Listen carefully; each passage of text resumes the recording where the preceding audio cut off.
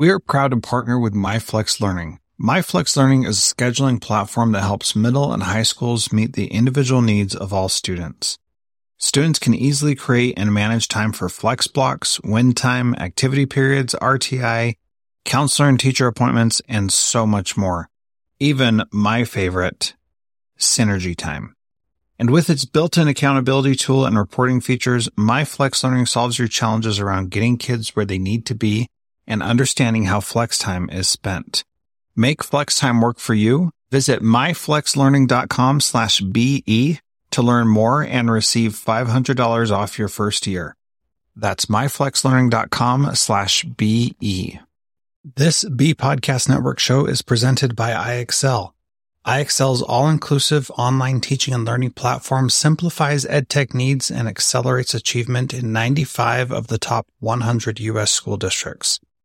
iExcel delivers personalized learning across a comprehensive pre-K-12 curriculum, including math, language arts, science, and social studies, and helps you assess student performance through actionable, real-time insights at every level of your school or district.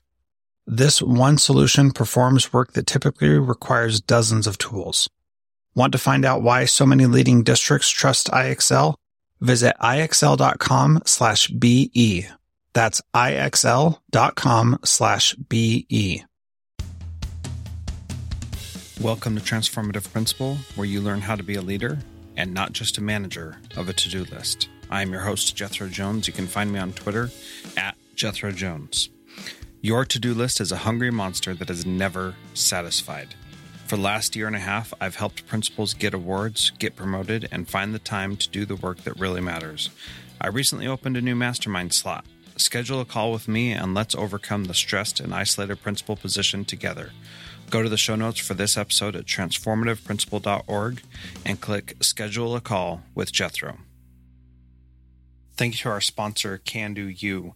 Can Do You helps busy principals create the school culture they've always dreamed of through motivational speeches, engaging videos, and leadership camps that are packaged together for schools that want to see real change. Go to candou.us/Jethro to schedule your call today. And if you sign up before the end of the summer, you'll receive a big, huge TV for your lobby to recognize all the amazing things that your students are doing every single day. That's CanDoU, CANDO, the letter U.us/Jethro. Hey there, this is Danny Sunshine Bauer from Better Leaders, Better Schools and the School Leadership Series, a proud member of the Education Podcast Network, just like the show you're listening to right now. The opinions expressed are those of the individual hosts. Make sure you check out all the other great podcasts at edupodcastnetwork.com and get ready because the learning begins in 3, 2, 1. Welcome to Transformative Principal. Today, I am so excited to have Matt Shea on the phone. Matt is the Matt portion of the Personalized Learning with Matt and Courtney podcast, which is one of my favorite new podcasts that I just recently discovered. And I think I share an episode almost every week with my staff about personalized learning. And so, Matt, thank you so much for being on the podcast today. Well, thank you very much. It's nice to be here. It is so good to talk to you because the conversations that you and Courtney have on your podcast are really fantastic and inspiring.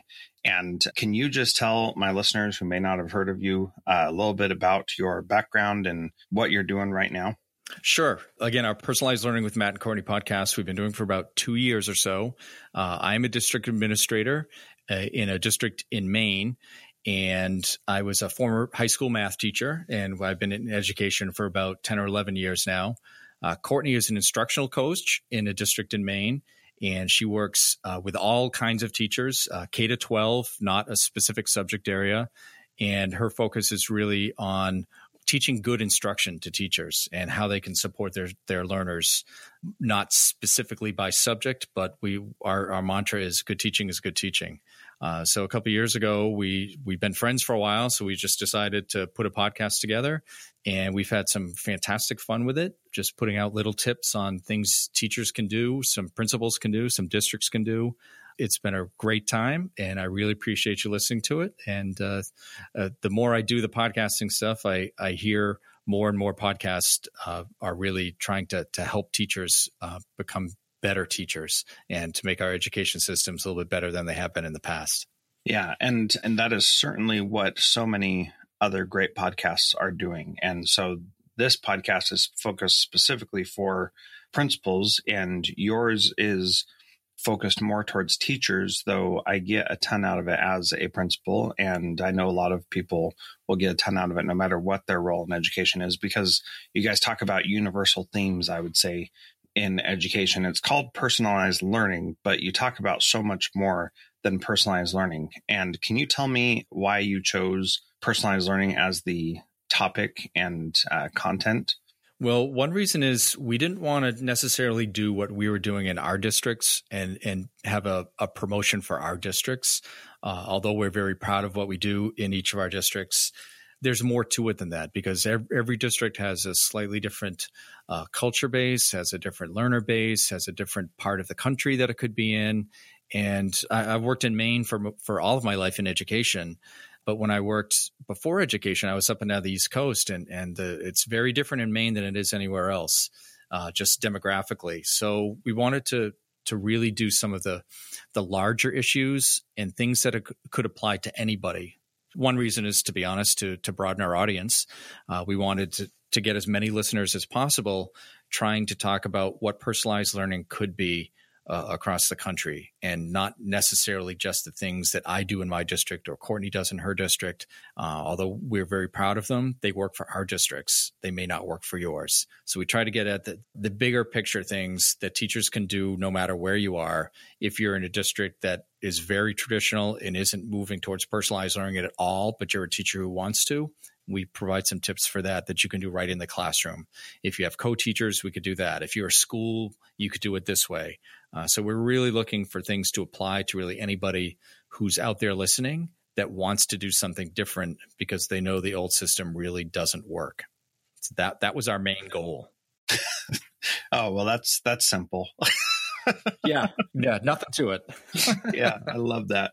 So, the thing that I like about your podcast that you guys talk about is, as you mentioned before, good teaching is good teaching. And it's easy when there's a district initiative or some sort of program that that a district is saying, this is what we're doing. It's easy to get stuck in that mindset of this is the only way to do it. And we could talk about co-teaching or standards-based grading or personalized learning or blended learning or whatever it is. There are so many different ways to skin a cat, as it were, that there's not really a perfect way to do anything. How do you, as a leader, determine what it is that you're going to focus on when there are so many different ways to do things?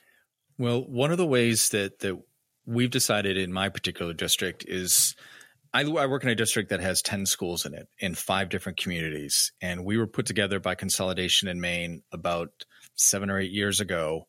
And we put 4 school districts into one larger school district. And we have about 2,200 kids in my particular district, but it's over 10 schools in 5 towns that don't really touch each other. So it's very forced. So when we started the district, I was teaching, but then I transitioned to this district position. And I wanted things to be the same in each school and really try to set up the same systems, the same workflows, the same types of things that you do in all the schools. And it really wasn't working very well. So one of the things that we've kind of evolved to is we set up the core pieces of what we want. So we have tenets of what we're doing. In my district, we call it applied learning. And one of the tenets is building a strong educational culture that puts a lot of the learning onto the students. So how do we design that culture so there's that balance between students need to take charge of their own learning, yet teachers still need to provide a lot of opportunities? How do we do those things? That could be different in one of our schools than it is from one of the other schools. But if we really have those core pieces that we work around, we let the buildings, so the principals and the teachers and the learners can really figure out what works for them in their own place. And that has been a lot more successful, instead of trying to force one district attitude amongst, in our case, 10 schools. And I know there's some other districts out there with many, many, many more schools. But if you have those core pieces that you can build around, the principals and the teachers and the learners can really design what works for them. And we found a lot more success with that part than we would have if it's just, okay, these are the things you have to do. I'm the district administrator, so I'm going to tell you what to do. That really doesn't work that well. And we don't make nearly as much progress as if we just say, these are the things we want you to do. These are the things you have to go by, and you figure out what the rest is and how can we support that. And my role has turned into more of a support role across those tenants than it used to be, when I thought of myself as just telling people, this is the district vision, this is how you're going to do it. That really is not my role. And it's better for me, for one, because I don't feel that pressure of being the bad guy, which, a lot of district people have that. If you're a district person right now and you're listening, you're probably nodding your head that, yes, I'm the bad guy. Yeah, exactly. So if I'm more of a support person around those tenants and what those particular schools and buildings can do, I feel a lot better. I think the schools feel a lot better that they have somebody to turn to when they run into trouble, or they need, some purchase that might help them, or some training that might help them. That's more of my role, and it feels a lot better for me, and it works better for our schools. Yeah, that's a fascinating story of how your district was formed, and really an interesting story behind that. And the idea of the district wanting everybody to be the same, I see all over the country. And sometimes that's really great. Other times it just isn't feasible. And when you've got communities that are so spread out, you have to recognize that they're different. In a largely urban district, like the first district I worked in, it had 90,000 students, and they had a very systematic way of doing things that was great, but it wasn't everything, and right. And as I've gone through my professional career, I see more and more districts moving towards this support role instead of a accountability role, which I think is really powerful. Now, when it comes to that idea of giving people that autonomy, how do you ensure that they're actually focusing on the right things? And what do you do when they start going down the path where they may think that this is what's best for their community, but they're mistaken? Or does that happen? What's your experience with that? Yeah, well, it is a thing where we have to really stay on top of what's happening in the schools. Just because we have the core things that we believe in doesn't mean it always happens. So in our administrative meetings with myself and the superintendent and the principals, whether those are one-on-one conversations with each particular principal or there are larger district admin meetings, we talk about the tenants a lot, and we talk about what they mean and ways that they are being supported in the schools. And it's a lot of sharing to see what's happening. And our administrators are friendly enough that they can give each other advice, which is very nice to see. Yeah. But when we have those one-on-one meetings with the principals, we can really dig a little bit deeper and figure out, okay, is this working? Where's the proof? If it's not working, here are some suggestions. What do your teachers think? What do your learners think? So we really involve not just the principals, and not just the teachers, but one of the key parts for us is involving the learners. So we do different surveys. We go into the classrooms. We bring them to the district office sometime to talk about what's happening. So we really get a good idea of what is actually happening, and are we moving our vision forward? And that's really one of the keys. We have one vision statement, but we have all those tenets underneath. And our vision statement is cultivating hope in all learners. Cool. And it's fantastic. I think it's one of the ones that we used to have vision statements that sound like, we want to be a better system and we want all kids to learn. It's like, well, of course we do. But how do we actually do that? So putting a different spin on it, like cultivating hope in all learners, that really makes you think for a second, okay, what does that mean? And how do those tenets align to that? And how do we know we're moving forward? And those are the conversations we have all the time. So whether it's one of our high schools is doing one thing and one of our high schools is doing something else, that's okay. as long as they're moving forward in cultivating hope in all learners. It's been one of the keys for us. Man, I love that. I love the mission statements that you can say quickly, that you can memorize, that it's not like this, huge 20-word sentence. It's right. Cultivating hope in all learners. That is succinct. I like that. What are the tenets below cultivating hope in all learners? Well, one of them is again, it talks about culture. Culture is really the number one thing for me and for Courtney and for all of our teachers. Now it's designing a culture that involves the learners in their learning. And it's not just about taking tests. It's about providing evidence towards learning targets. So we have progressions of learning. We don't really have grade levels, as it were, anymore. We still talk about social grade levels, but we don't talk about academic grade levels because it really doesn't mean anything. If you're a fourth grader, for instance, does that mean that you're working on your fourth grade targets, as it were? What you need to know in fourth grade. Well, some kids are a little bit behind that, and some kids are a little bit ahead of that. So how about we just place them on an academic progression where they are and try to move them forward? So if I'm a fourth grader and I'm working on some particular targets, we could potentially have some third graders in that classroom. We could potentially have some fifth graders in that classroom.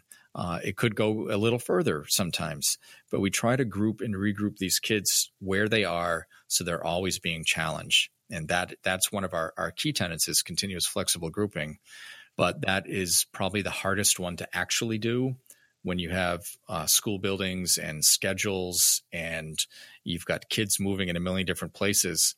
How we place them academically to do that continuous flexible grouping is one of the biggest worries of our district, I think, that we don't know really how to do it. So we try different things. You were saying before about districts trying to do things all in a systemic way. And I think that's one of the ways we've tried to do schedules before. So we can organize, 500 kids, 1,000 kids all at the same time. But the people who get in the way of that are really the adults, not the kids. Exactly. Man, you are so right. It's, we always say whenever we do trainings, and we do a lot of trainings, not just for our district, but for other districts around here, that we're the problem.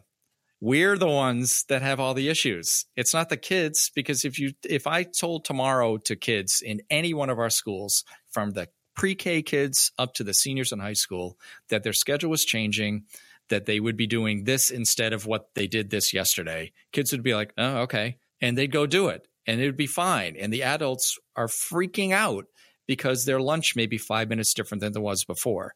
So the problem is us. It's not them. So why don't we get out of their way and we let them learn the best way that they know how? Yeah, man, you are so right. And it's it's funny how I always run into that. Like kids, if we do something different with kids, they're like, okay, we're doing something different. If we do something different with adults, they're like, wait a minute. You mean to tell me that I only have 30 minutes for lunch and it is an hour later or 30 minutes later than it was? No. That's just not going to work. And kids are like, oh, today we don't have lunch until 2:00. Okay, I guess I'll be hungry, but let's move on. Right. They don't even care. No, they don't. How do you get the adults to loosen up a little bit? I don't know if that's the right word, but how do you get the adults to be more like kids? Yeah, well, that's one of the great questions. And again, it comes back to culture and about what are we really doing in school, what's our ultimate goal, right? So our ultimate goal in a system-wide system like a district would be that when they graduate, we want them to be successful citizens. We want them to be competent problem solvers. We want them to be good communicators, that sort of thing. In Maine, we call those the guiding principles. So whenever we talk to parents who have kids that are leaving, that's what they talk about. They don't really care if their kids know about photosynthesis or the causes of World War I. That's important, but it's not really that important. Like long term, kids can look that stuff up. And if they're problem solvers and good communicators and good citizens, they'll know where to find that information when they need it. So for us, the content is a way to get at those guiding principles. So if we can talk about that as a system, so when we have the incoming kindergartners and we meet with their parents and we talk about cultivating hope in their particular learners and what our goals are as a system, it's a lot easier to talk to parents because that's what they want. So if we can talk to parents like that and they understand that it's 13 years in our system and they're going to learn a lot of content, but the goal is to become better human beings when they're 18, 19, 20 years old and they leave us, then that's a pretty good goal. And if they can understand that, we can talk to our teachers about that. So it's not like the pressure of Friday test day where everybody takes a test and you do your math 20 problems and that's going to determine where you are for the week and you get negative grades. And we don't really have grades anymore, as it were. We provide evidence towards learning targets. And if you don't have evidence towards a learning target, well, you're going to. So it's you don't really fail, you just are where you are. So a lot of the things we've set up really take away a lot of those negative aspects of school as it was traditionally based, because we feel that it's not just about the 80% of our kids that are going to do well no matter what, the 80% of our kids that are going to graduate and move on. What about all of those missing kids that kind of fell through the cracks in a traditional system?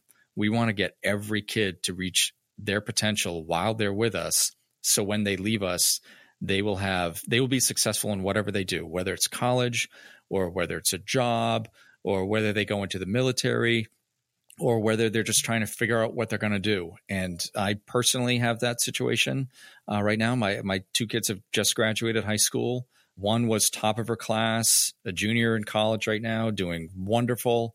And the other one just graduated high school and she has no idea what she wants to do. And that's okay too, because it's not like she's muddling through at home doing nothing. She's got a job, she's got friends, she's got a support system.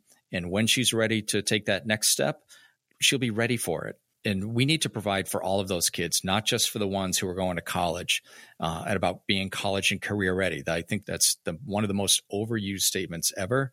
I think we just need to prepare them for whatever is next. And to really work on those guiding principles, those soft skills, those 21st century skills, whatever you want to call them, that's what we need to prepare them the most for. And the content is a way to get at those things. And our teachers have really started to figure that out, because if they're taking that one first step, that's an okay thing. If I teach those soft skills, they're seeing those kids be successful in their schools. And they're willing to take the next step and the next step and the next step. And that's when they start redesigning their schools.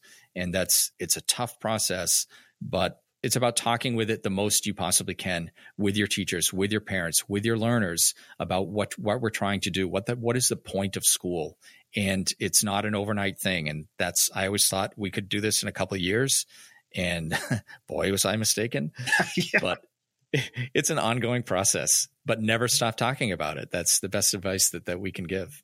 I've got so many thoughts. I just want to address a couple things real quick.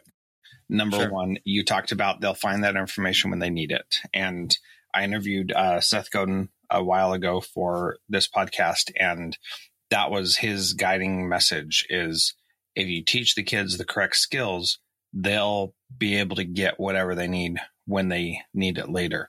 Absolutely. And that is so true. And yet our system is designed to not allow that. Our system is designed so that the teacher is the one who has all the information. And that's the only place that kids can go to get their information. That is just so wrong on so many levels. We just can't do that to our kids anymore. Agreed. The second thing is, I did a podcast a while ago where I went on a little rant about ending college and career readiness, and that we just need to stop talking about that. We adults talk like we know what's actually coming when we have no idea. Like, how in the world can we prepare kids for jobs that we can't even fathom? Meanwhile, we're like struggling to figure out how to use our iPhone correctly. Like, there's just no way that we should even be talking about that. We just need to give them the best skills we possibly can to figure out how to work in the future. And like, that's that's all there is to it. But that's really difficult for adults to hear and understand, because we think we have all the answers and we just don't. Well, I have this kid that I know, speaking of jobs that I don't even know existed. He's a kid who really was one of those kids who couldn't figure out what he wanted to do after high school. So he's been struggling a little bit with finding jobs that work for him, but he's found one that he makes a ton of money on in the last few months.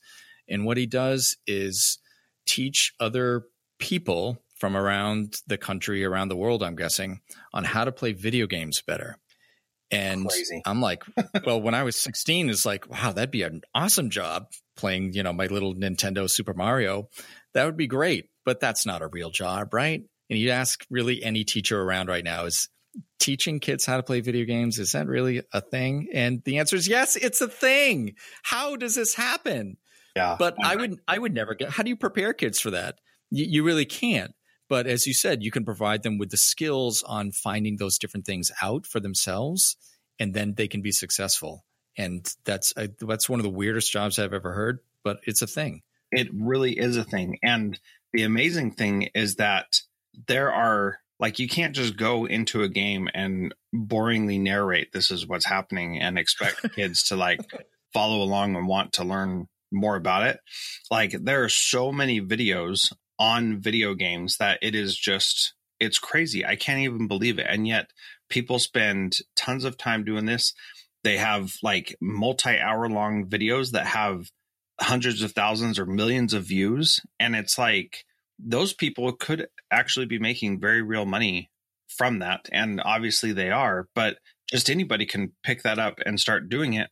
But if you're no good at communicating, then you're not going to be very good at doing that. And that's the skill we need to be teaching, is how do you communicate? How do you tell a compelling story? How do you speak with enthusiasm and expertise, rather than just, okay, so now I'm going to pick this up and walk over here. And that does matter. And we as adults have a really hard time seeing that. Well, I think part of one of the problems that we have is a lot of, this might sound a little harsh at the beginning, but it's really not. A lot of teachers have only been teachers. So when we talk about, you can't do that sort of thing in the real world, how do they know? Before I was an educator, I was like a retail store manager, and I worked up and down the East Coast a little bit. So I kind of saw what was out there, but that's not real world. And my real world could be very different from any of my learners' real world. And it's 2018 now. And the real world is something that I know my little bubble of the world with my family and my work, but the real world that's out there, we need to prepare them for anything. So anytime we use, you're not going to need that in the real world, or you're definitely going to need to know about, quadratic expressions in the real world. I'm here to tell you that some will and most won't, but I want to provide you the skills to be able to find out that information when you leave us. And that's really one of the keys for us. We don't know what's going to happen to any of these kids in 10 years. There's so many jobs out there. If you look at any of the futurist panels or some of the pamphlets, there are jobs in there that I would not have even guessed that were jobs, like this, teaching other kids how to play video games.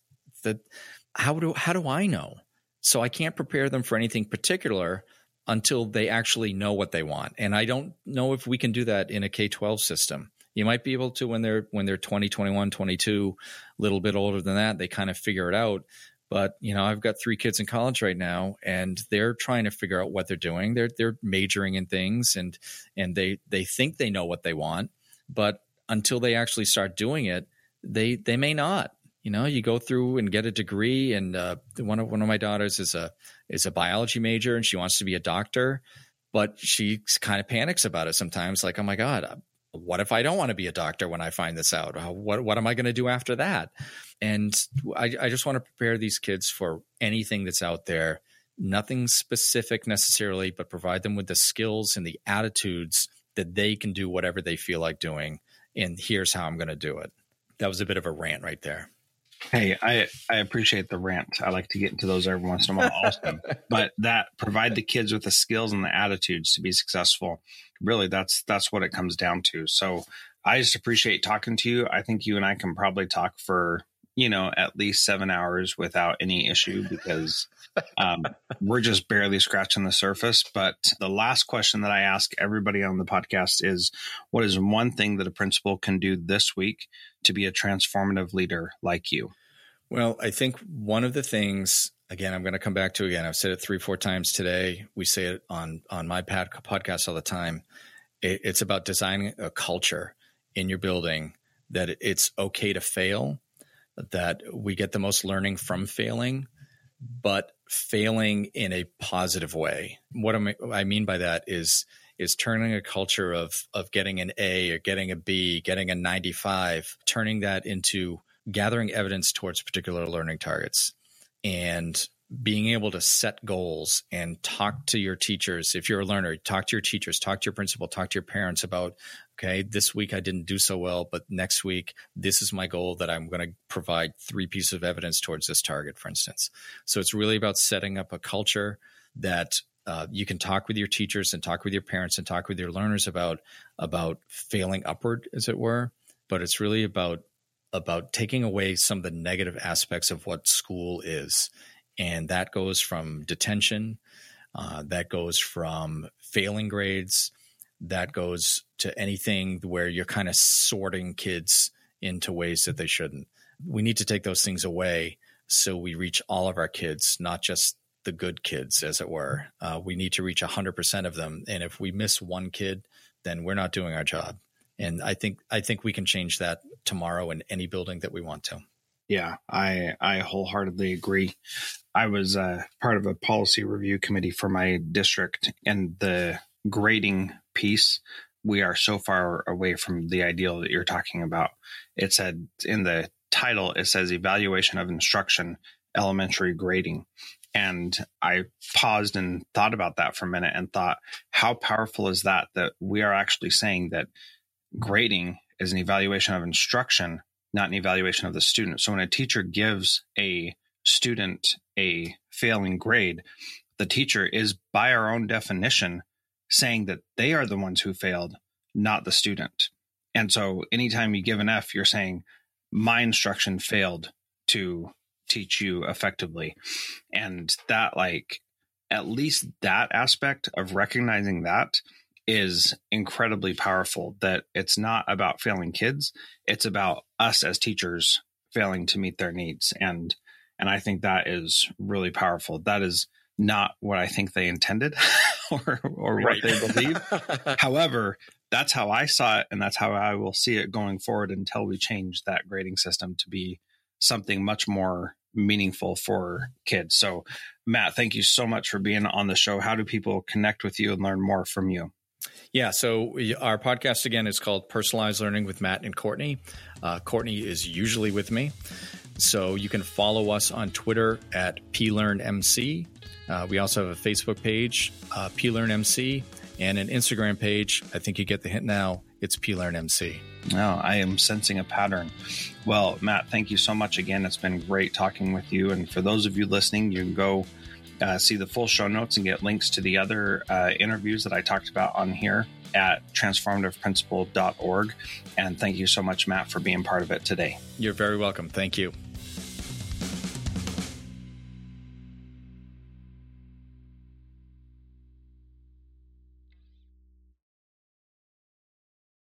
Do you want to simplify your school's technology, save teachers time, improve students' performance on state assessments?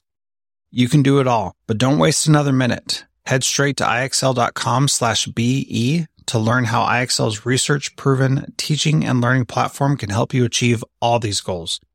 That's ixl.com/BE. There are lots of solutions out there for giving students what they need when they need it.